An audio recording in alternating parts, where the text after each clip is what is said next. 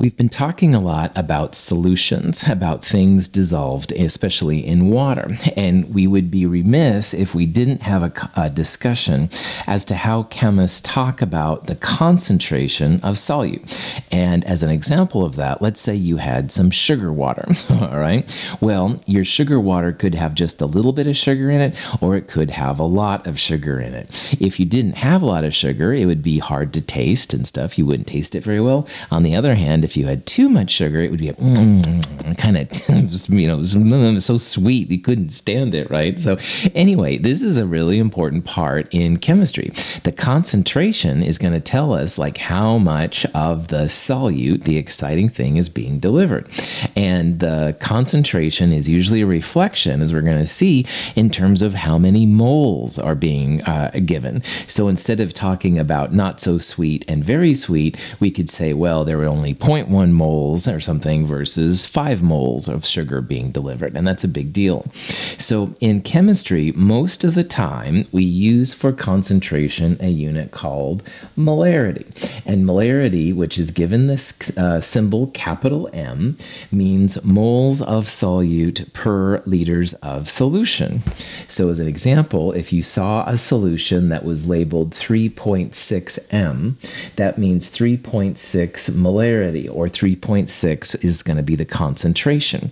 And the 3.6 would be 3.6 moles of solute per liter of solution.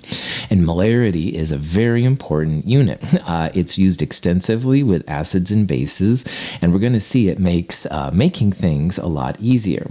But just realize that if you see this capital M, that's molarity.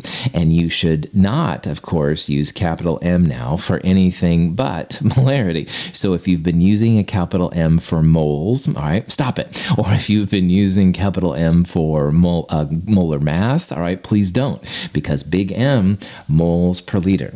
Once in a while, you'll see numbers that are in square brackets like that, and that means molarity too. That's not as common, but if you do see it, just remember that. To prepare a solution of known concentration, we must first weigh the solute.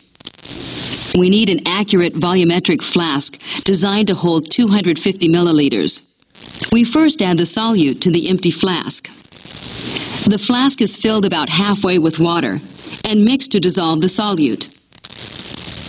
We add water in stages. Combining all the solvent with the undissolved solute in one step can lead to inaccurate measurements. We mix again. The solution is prepared. This is an example of how you can calculate molarity. Now remember that molarity, big M, is moles of solute per liter of solution. And in this problem, our solute is not like sugar. Darn it. No, I'm just joking. Sugar is, of course, weird for you. Anyway, the solute, the exciting part for chemists anyway, is nickel 2 chloride hexahydrate, NiCl2.6H2O. This is a hydrated compound. And the solvent is water. And nickel 2 chloride has a chloride in it. Chloride is almost always soluble, AQ, unless it's with silver, mercury, or lead. Nickel is not silver, mercury, or lead, so this is going to dissolve really well. And it makes that kind of cool green color in the solution. It's really neat looking, but I digress. Let's say that we add 5 grams of nickel 2 chloride hexahydrate to enough water to make 250 milliliters of solution. We can use this information to calculate the molarity. Notice that they filled it up to that little line on the volumetric flask, that piece of glassware. That means you add enough water to make 250 milliliters of solution. The total volume, if you will, is 250. And most of that will be from water, but there, of course, will be a little solute as well. To do these kind of problems, you've got to have moles of solute and liters of solution. So let's turn the 5 grams of nickel 2 chloride hexahydrate into moles. So if you add up a nickel and 2 Cls and 6 waters, you should get a molar mass of about 237.7 grams per mole. So turning 5 grams into moles, 3 sig figs, 0.0210 moles nickel 2 chloride hexahydrate. Now, molarity will be that number, the moles, divided by the liters. How many milliliters in a liter?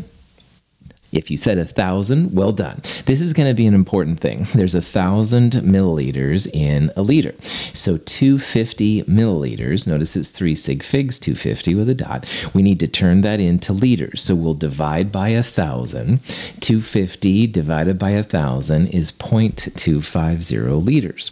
So the moles of the nickel 2 chloride we calculated earlier divided by the volume in liters. 250 divided by 1,000 is 0.250. This comes out to be 0.0841 molar, or 0.0841 is the molarity. Down here on the bottom is an example of the square bracket version that sometimes you see with solutions. It means the same thing, all right? It just means the concentration of the nickel 2 chloride hexahydrate, 0.0841 molar, just like the other one does. Easy peasy, no problem. One interesting thing that happens when species dissolve in water is that the stoichiometry will be affected by the formula. And let me show you what I mean by that. This is an example of copper 2 chloride. And copper 2 chloride, very water soluble.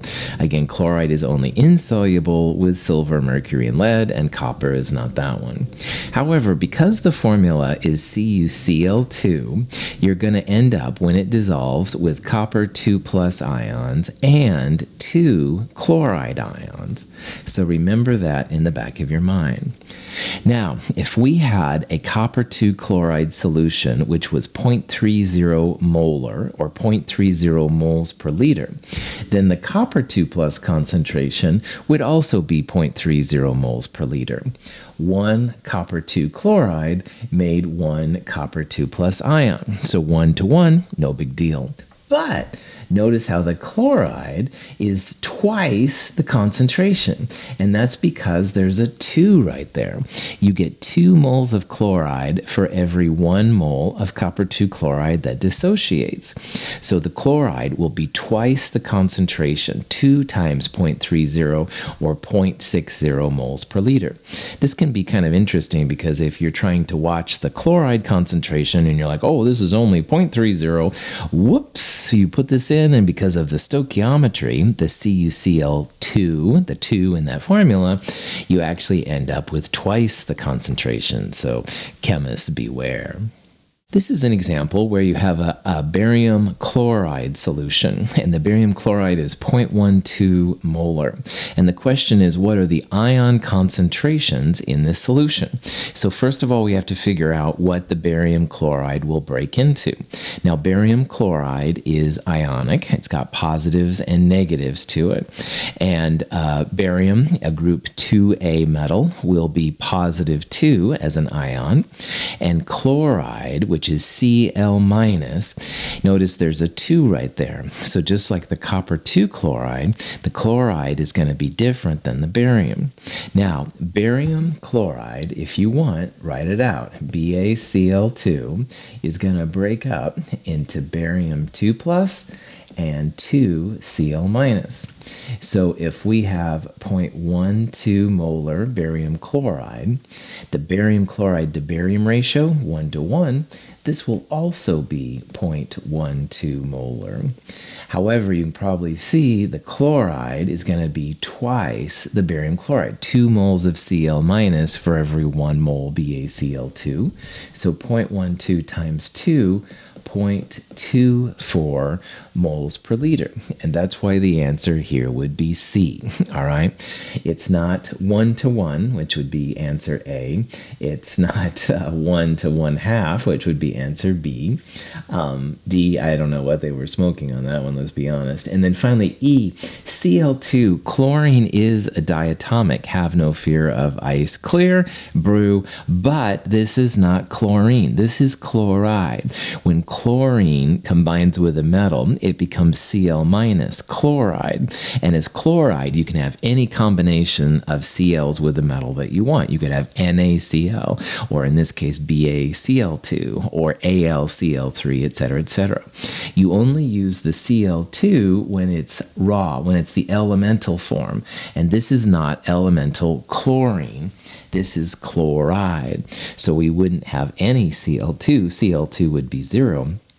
And as we talked about, chloride would be twice, or 0.24 molar.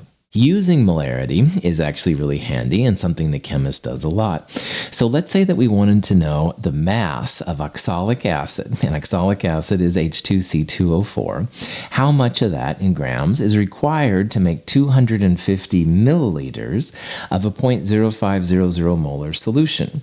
Now, believe it or not, oxalic acid is something you can buy at hardware stores and stuff like that. So let's say you wanted to make 250 milliliters of this 0.050 molar solution. The question is, how much do you need? Now, the way to solve this is to remember that big M is moles over liters. And if your volume V is in liters, then moles divided by liters times liters is like molarity times volume. So as long as your volume is liters, all right, you can multiply the molarity by the volume in liters to find the moles. And from the moles, you can use molar mass to find grams. So in this problem, what I would do, again, turning the milliliters into liters by dividing by 1,000. You're going to do that a lot in this section. So 0.0500 molar times 0.250 liters. The liters on the bottom here cancels the liters on the top. You're going to have 0.0125 moles now of oxalic acid. There's no more volume terms. The volume terms have been canceled. And oxalic acid, if you figure out the molar mass, it's 90.00 grams per mole. So multiply that by the 0.0125 moles we calculated earlier, 1.13 grams. So if on a balance you measured out 1.13 grams of oxalic acid and you filled it up in a volumetric flask or whatever to 250 milliliters of solution, you would have a 0.0500 molar concentration. And that's kind of a cool thing as a chemist.